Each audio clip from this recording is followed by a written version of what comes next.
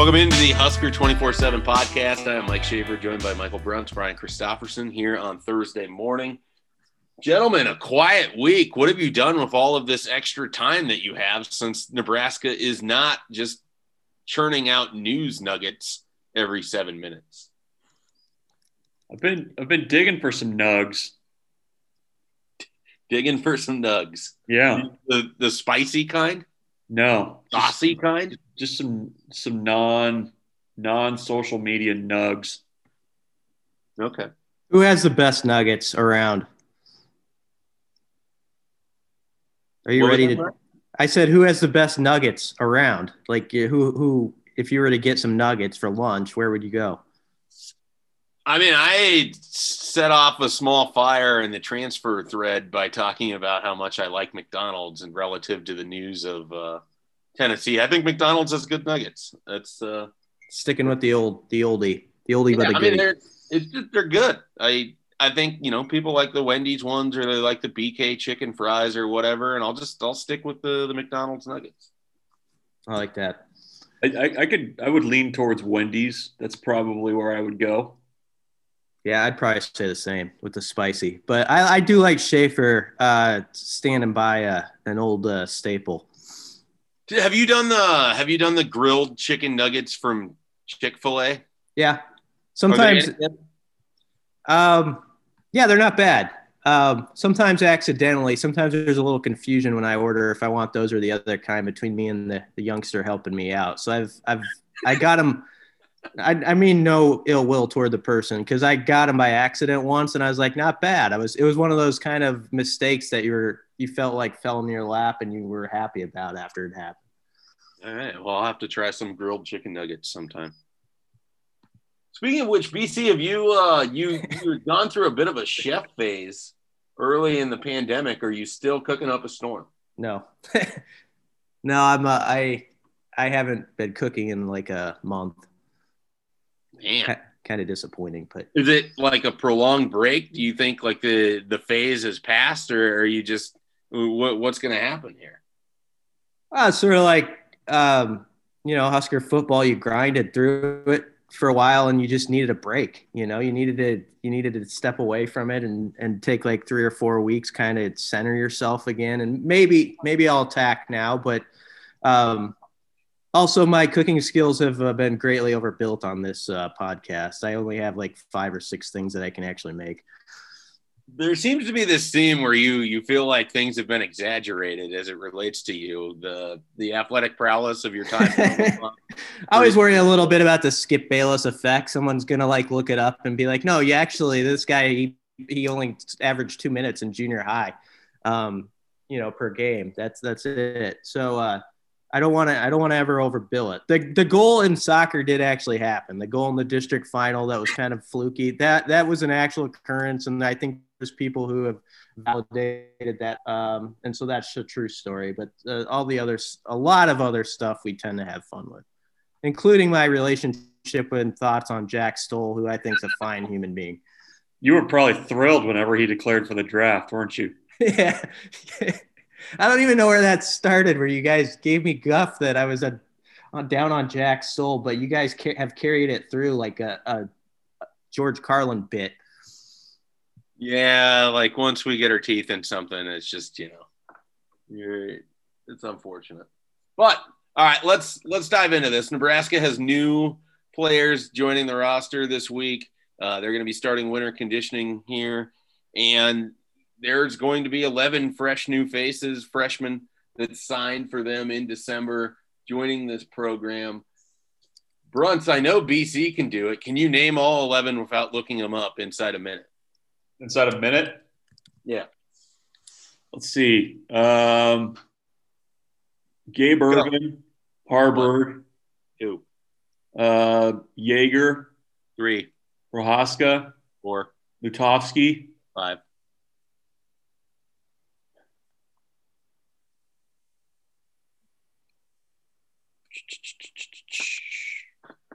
I'm switching over to defense in my head here. Kapai. Yep.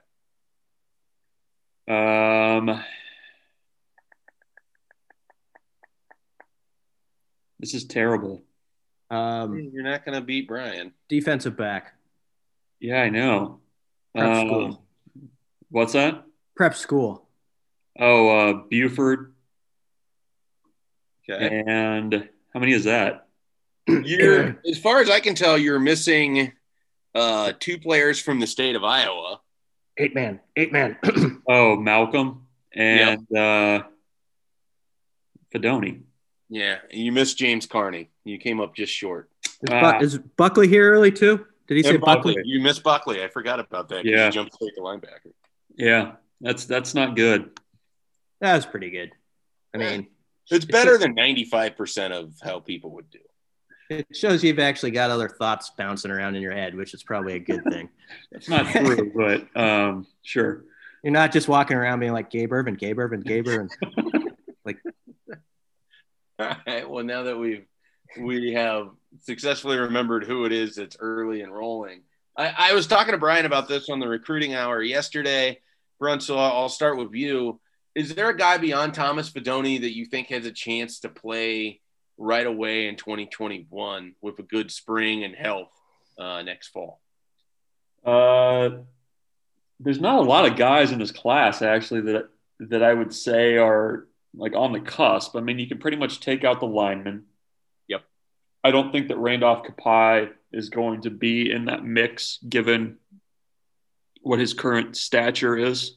I mean, it's probably Gabe Ervin, right? Like that would be one potential guy that would get in the mix right away. Yep. Beyond that, I mean, I don't. I mean, maybe James Carney. Like the problem I kind of get into with the tight end is, I mean, obviously you got Vokalek, you've got Austin Allen that are going to be big pieces there. I mean, there's probably room for 2 more, but the issue I think is you basically would use James Carney in a very similar way to how you would use Thomas Fedoni. So, I mean, maybe they both get in the mix, but I guess I would kind of lean Fedoni a little bit right now to have a big impact. So it's I don't know. It feels like in a lot of ways this class is, you don't want to call it a developmental class, but it just, with the way that the positions broke down and then the way that Nebraska's current depth is on the roster, there's just not a lot of kind of open roads to playing time. Am I wrong? I don't think you're wrong at all. I think that it's a good thing that we're not talking about these guys having to make an early impact. I think that it's sort of a tricky question because Gabe Ervin is probably the one that makes the most sense, and then Marcus Buford. And then after that, it's really just kind of throwing a dart and maybe the guy plays special teams. But the thing about Thomas Fedoni that I'm kind of curious, and you guys can let me know what level of hot take this is. What if he's not a tight end this first year? Like if they just use him more like a slot wide receiver and we never really see him in line, that would allow him to get on the field quicker because he has less than physically to worry about in terms of having to move people.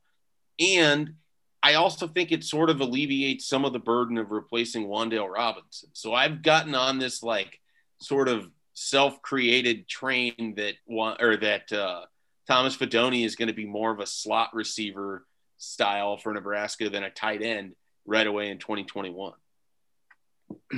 I don't think it's a silly thought. I mean, a guy like that, if basically as it was sort of with the wide receivers, they found little things that they felt they could do, and they let them do that during the season last year, but they obviously couldn't have the whole buffet yet. And I mean, that's sort of what you're talking about with Fedoni here. If there's a few skills that he's ready for right now more than others, I think it's very advantageous to get him out there and let him learn behind the scenes and the other stuff you're talking about. So that, I don't know, that makes sense to me. I do know with James Carney, he had surgery to repair his labrum in December, but he is going to be back. He thinks catching footballs by March or April. So I don't know that knocks him out of the equation, but that is something to keep in mind. What do you think, Brunt? Yeah, I don't know. I could see it. I see what you're talking about. I don't think you're off your rocker by any means there, but I mean, I think in order to maximize Thomas Fidone as a freshman, I think you are going to have to do more of what you're talking about, like flex him out, use him as a mismatch. I mean, maybe you have him as a second tight end or something like that, in line and in some situations.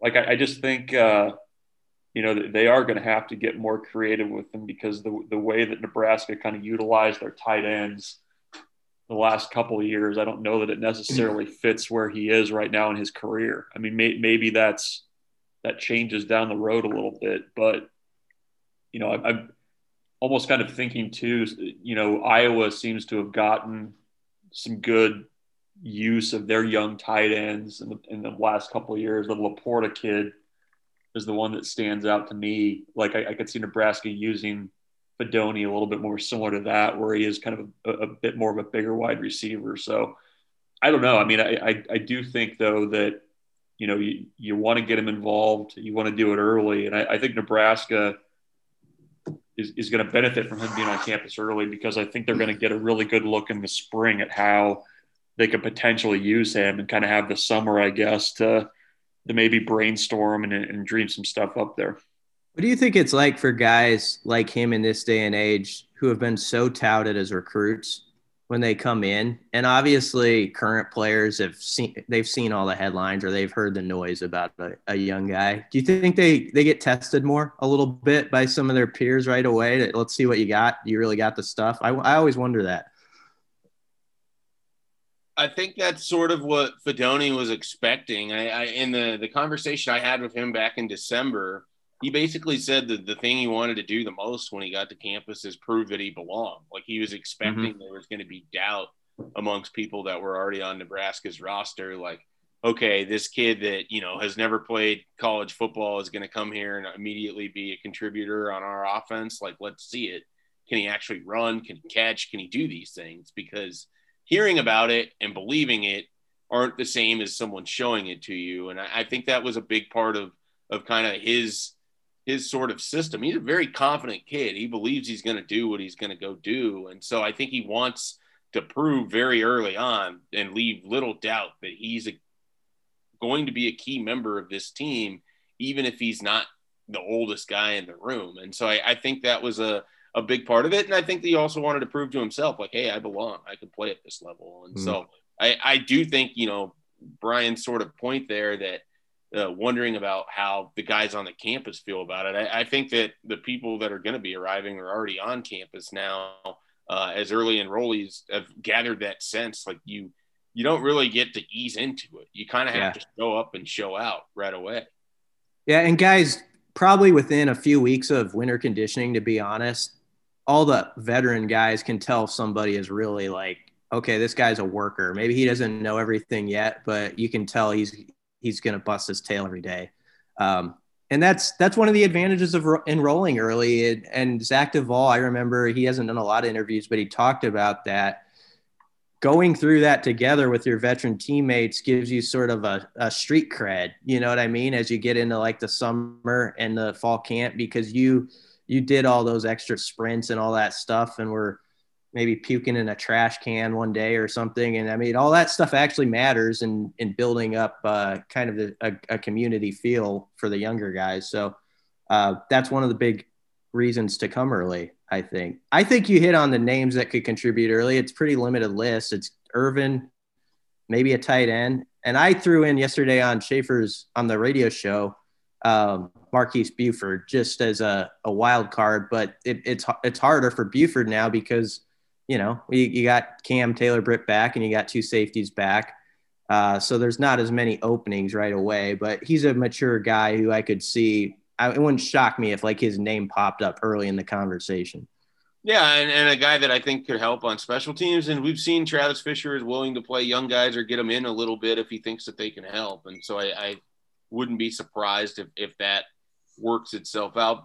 Brunt, I asked BC this as well, and we'll get his answer too here in a little bit. But is there someone on that list of 11 that you're sort of just curious about? Like you don't know, you're not expecting immediate results or immediate return, but maybe in 2 years down the line, you're kind of curious to see where things are for them or where they're lining up on the field, that sort of thing. Yeah. Well, I think to me, I'll go as a group. I mean, I'm intrigued by the offensive line group. Obviously, based on what we talked about on Tuesday, I mean, it's not a group of guys that, maybe outside of Lutovsky, that you're expecting to have to come in and help you out either right away or, even within the first couple of years. A guy like Branson Yeager, who is just a massive human being, but knows that he has to kind of get up to speed and get stronger and all that other stuff. I mean, I'll be curious to see where those three guys are, going into like a redshirt sophomore season, because it seems like they're developmental guys. They have great frames that, Nebraska can put the right weight on. And kind of with the way the depth chart is now, I mean, you've got Corcoran pretty much locked in at left tackle. You've got Benhart out at right tackle. Well, by the time, these guys are redshirt sophomores, you're going to be needing these younger guys to be ready or kind of pushing at least on the depth chart. So I'm intrigued by them. We're not going to see them for a while, but I think getting those guys in early and kind of getting that process started, I think is really important. Yeah, I find myself really kind of curious about Seth Malcolm. Like, there's not a lot of situations I can remember where an 8-man football player came to Nebraska and then was able to make a quick impact. And so I'm curious what the adjustment timeline is going to be for him, because I did have the opportunity to go see him play, and it took a little bit in the game, and then he sort of took over on defense and was the biggest, best athlete on the field. That's going to definitely change for him. And so a guy like that, he's sort of blessed because it seems like he's going to be an inside linebacker. That room right now, you have enough people in front of you that the expectation isn't going to be immediate. But I am kind of curious because I think those are the sort of things that Nebraska has to be able to, they've evaluated, they like Seth Malcolm immediately. They need to turn that into a win for them. They need to turn that into depth down the line, into this is a potential starting inside linebacker for him. And of course you're going to try to recruit over him at some point too. But I do think that, for this staff, they have to hit on some of these guys because I think they do a good job evaluating in the Midwest, but you need to have some success there too. And so he comes to mind. Randolph Kapai is fascinating because what position he might end up playing. He could be a safety, he could be an outside linebacker, he could be an inside linebacker. And so I'm curious, with those guys. And then from there, I think James Carney is also sort of fascinating. I think to all three of us, we all had a chance to see him play. We've all been sort of impressed by the way that he took matters into his own hands to go from a guy that was, lightly regarded to a guy that was heavily regarded by at least 3 schools in his own area at tight end, and certainly ended up and made it happen by getting the dream offer with Nebraska. And I know that it's just sort of an interesting situation because you have Thomas Fidone, who's the big name in the class and plays the same position. James Carney is a very good athlete, and I think that he, I don't know if he would have done the same things that Fidone was doing at Lewis Central, but I do think that for Norris, he was a very good player at the Class B level. And I'm curious in a couple of years what we're seeing and talking about with him in that tight end room, which is really sort of undergoing a revolution. I think we're seeing more guys of what they were using at UCF at tight end, and certainly sort of the phasing out of the end of kind of the bigger classic tight end from the Mike Riley era. If you were to pick one of the O linemen to like put your stock in, and not that more than one can't succeed because they can, but if you were to say one, you didn't ask this specifically yesterday, but I said Henry Lutovsky would be mine. Would that be yours, or would you go a different direction? I think Henry Lutovsky is the best lineman in the class, and so I would join you on that one. I like his attitude. I think that he maybe has the quickest path to playing time, and I think he's probably the most technically refined of the 3, though all of them have work to go in that department for sure. You were earlier talking about 8-man football and that transition. I know it wasn't a direct one, but I mean, Luke Reimer was a 8-man guy for a couple of years. Yeah, and then he was at North Star for, was it 2 years? Yeah. So he played his freshman, sophomore down in Kansas, an 8-man, and then and so it's not quite the same, but certainly they found that transition point. I think Reimer and Malcolm are different physically, though. I mean, that's going to be the thing for Malcolm, is the speed of college football is going to be unlike anything he saw in 8-man over in Iowa. I will say, though, for those guys, like, and this was true when you had kind of 8-man stuff, guys come out, in the 90s and stuff, those guys can all run. Like, and I think, too, that the instinct part of it is different. I haven't seen Malcolm play, so I'm kind of, talking out of turn here, but it always seemed to me that those guys were a little bit more instinctive because they kind of had to be playing 8-man. Yeah, I think he did a nice job when I went and watched him play. Like, by the second quarter, he was basically calling out what the other team was going to do before it happened. And so I do think that he's got the mental side of it going for him for sure. He's just one of those people that we don't talk a ton about in the class, but is the sort of guy that the staff, like, if they hit on, it tells you it's going in the right direction. All right, should we take a break from early and Rolly talk and dive into what Scott Frost had to say in his most recent media appearance on Wednesday night? Yes, let's do it. All right, first we'll get a break in, then we'll come back. We'll get into a little spring football conversation, and we'll see what else we have cooked up for you here with the Husker 24/7 podcast. Okay, picture this. It's Friday afternoon when a thought hits you. I can spend another weekend doing the same old whatever, or I can hop into my all-new Hyundai Santa Fe and hit the road. With available H-Track all-wheel drive and 3-row seating, my whole family can head deep into the wild. Conquer the weekend in the all-new Hyundai Santa Fe. Visit HyundaiUSA.com or call 562-314-4603 for more details. Hyundai, there's joy in every journey. Introducing the Two-Way V4, where groundbreaking fuel cell technology meets fresh foam cushioning for the ultimate performance. With Fuel Cell, each step feels explosive, delivering unparalleled energy return. Paired with fresh foam, experience maximum comfort throughout the game. Its lightweight textile upper offers support and breathability without sacrificing agility. Whether you're hitting the clutch shot or locking down the opposition, the Two-Way V4 gives you the tools to play at a high level. Learn more and purchase the Two-Way for yourself at newbalance.com. So Scott Frost basically told us the spring game is going to be on May 1st. That's the latest I think the spring game has ever been. We go to our historian, Brian Christopherson. Yeah, I'm pretty sure that's correct.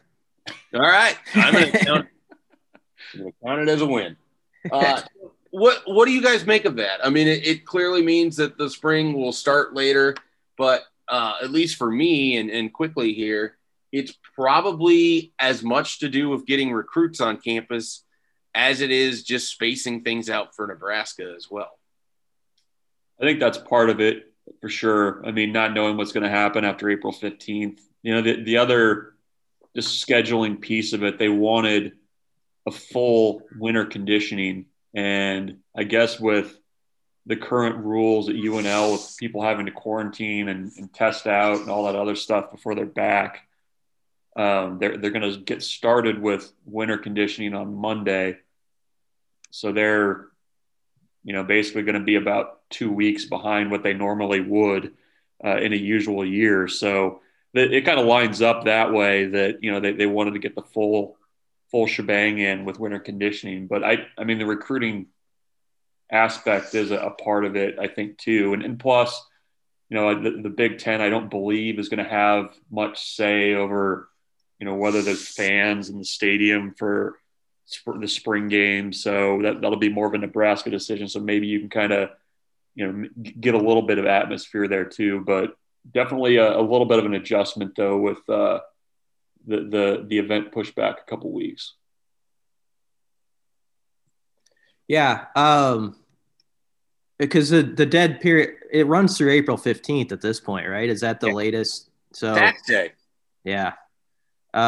So that makes sense. I mean, hopefully at that point you can get some visitors, and it's going to be elbows out to get guys on campus. It always is. But I mean, right now, like guys are backloaded, with places they want to go and haven't been able to go. And so it's all going to happen in a crunched time period here. And at least if Nebraska is allowed or does decide, hey, we're going to at least have 25,000 people in the stands, or whatever they come up with, that would be a potential selling point to a recruit. Like, hey, you can make a visit where you can actually get a little bit of a taste of what it's like with some people in the stand. So I see that point of it taking a swing at that is a good idea. Well, and Nebraska's recruiting is in a weird spot. I talked to 3 different 2022 kids last night, and they all expressed a ton of interest in Nebraska, and they're all in sort of a unique position where Nebraska has been very consistent in the recruitment of them. And in normal times, all 3 of them would be on campus or already have been on campus multiple times over because of where they are in relation to Lincoln. And yet none of them have been here. And they've all expressed that it's hard for them to envision picking a school if they've never set foot on that campus. And unlike sort of the 2020s where it kind of felt like it was never going to happen, and it proved to never happen. These kids kind of have or I should say the 2021s, these kids sort of have that April 15th date where they've kind of built in their mind, and they're going to start scheduling these visits and everything else to come off of that. And then you also have now the official visits in April that start up. And I think it's going to be a really unique recruiting calendar. Like, May, which is normally pretty slow, could be ferocious in terms of having visitors on campus and events going on during the weekends. June, which is normally pretty busy, is going to follow up in terms with the camps of that sort of thing. And then July, I just think you're going to see this mass rush to get in as many visits as you can. And a lot of these kids also express the interest they want to be done by the time their senior season starts. So it condenses that timeline where you try to gather all the info, and then as soon as you can get to other places and actually see the coaches and go through the tour and all of that, because they could drive there now if they wanted, but it doesn't have the same effect. It would lend to me that I think April and May are just going to be enormous recruiting months, and you have to have your ducks in a row. Do you foresee a possibility that after that May 15th date, that players are allowed to make visits, but coaches are not allowed to go out and evaluate? Or is it one? That's all one piece. That's really interesting. I guess I hadn't considered that. I would imagine the NCAA would leave it up to individual institutions at that point, as far as whether they want their coaches to go off-road or not. I do think that if you're going to have people come to your campus, I don't know if there's any reason not to allow the coaches to then also make visits on their own. Like, I would sort of not understand if it was split in half, I guess is what I'm saying. Do you see, like, is there a rationale I'm missing on that? No, I get it. I was just thinking about that the other day, because it seems like something's got to give, I guess, because, you would expect that, if you're able to make visits, then that probably opens up camps for June. I mean, like, there's just so many things over the next 6 months or so that have to get hashed out, I think. And there's so many unknowns, but I mean, I just wonder if, with Nebraska looking at May 1st for a spring game, I mean, that eats into a potential evaluation period if it's the way it's been in the past. So that's just something I was thinking about was, if coaches are kept at home again this spring, you're going to be really far behind on evals, especially for programs like Nebraska, where you're not able to get in front of a lot of prospects anyways. Well, and I think Nebraska's just combated that by trying to do deep dives into film, and then basically just make the offer, build the relationship once the kid gets to campus is sort of when you're going to be able to determine if he's the size and everything else you need. It's weird.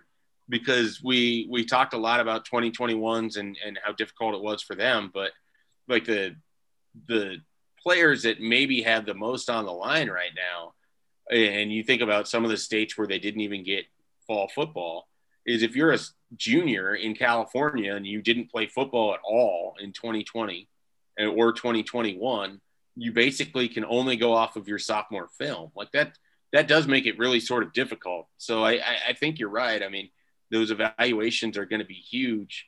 I think Nebraska will mitigate it somewhat by really relying on a little bit more close to home and then spot recruiting the further out they get. Hey, Bruns, did Frost say last night on his interview, which was on Sports Nightly, did he say how many guys he met for the first time face-to-face yesterday? Yeah, he said he thought there were 4 or 5 that he'd never even been in a room with before. That's amazing. Which is crazy. Hi, I'm your head coach. Nice to meet you. Yeah, I mean, it's just what a bizarre time. Yeah.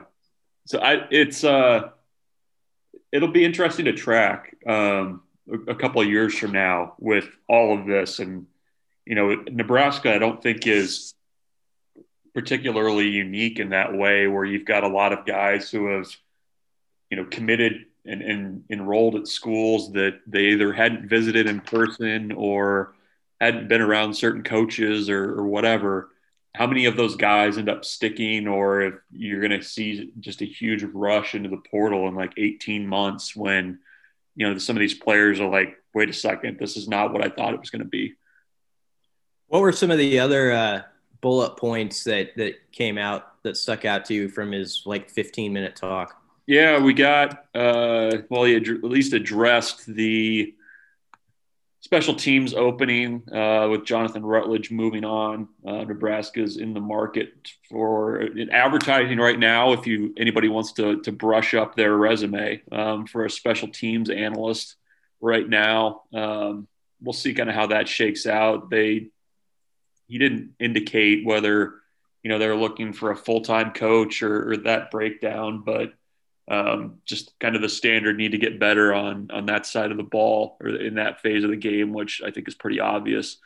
Talked a little bit about the bowl game and how it felt like it was not unanimous, obviously, but they wanted, when they were deciding to go to whether or not to accept a bowl bid, they wanted there to be close to wanted it to be a unanimous decision. They didn't want people to kind of, half-ass it, basically going to a bowl game. So there were at least enough people that didn't want to play or were a little wishy-washy on it that they decided not to. They're obviously excited about, what they have coming back on defense with all the veterans there. He had basically everybody that was a senior was offered the possibility to come back if they wanted to. So that was kind of interesting. They'd been meeting throughout the fall, even before the season started, kind of to see where guys were at. And they hit a little bit on the new additions, Marquise Steps, Morey Toure, and Kolarovich. So, they're obviously very excited. It's interesting with the transfers. Basically, they were concerned about depth, needed an experienced guy at each of those spots to kind of bridge the gap to some of the younger guys on the roster. So not a surprise there, but that was basically it. It was a breezy 15 minutes. It's hard for even if you're the most negative right now about Husker football or a negative Nelly out there, which you would have fair reason to be about some things. It is hard to pick at the transfers they got. The more I think about each guy, and what they can do and the depth they add and their actual resume that preceded them before getting here, you feel really good about all three of them. I mean, just coming in here and that they're already in town, this week. That's I know Chris Kolarovich, for instance, since Northern Iowa wasn't playing last fall, he was basically working out with those guys at UNI, sort of like he was on the team. So he was sort of still getting, in a way, a college-like workout, throughout the fall, which I think could benefit him and help him hit the ground running here in January. But all those transfers, the more I think about it, I really think they rounded the bases pretty well on them. Yeah, I completely agree. And I agree. Like, it's that Wan'Dale Robinson news casts a long shadow, certainly. But I do, see where you can be excited about what has transpired for the most part in January for Nebraska, but certainly a long way to go. And then, of course, January is very different than September, October, November. All right. Any closing thoughts for you guys as we depart this week? Did you guys have any random former Nebraska players that you wanted to give an update on?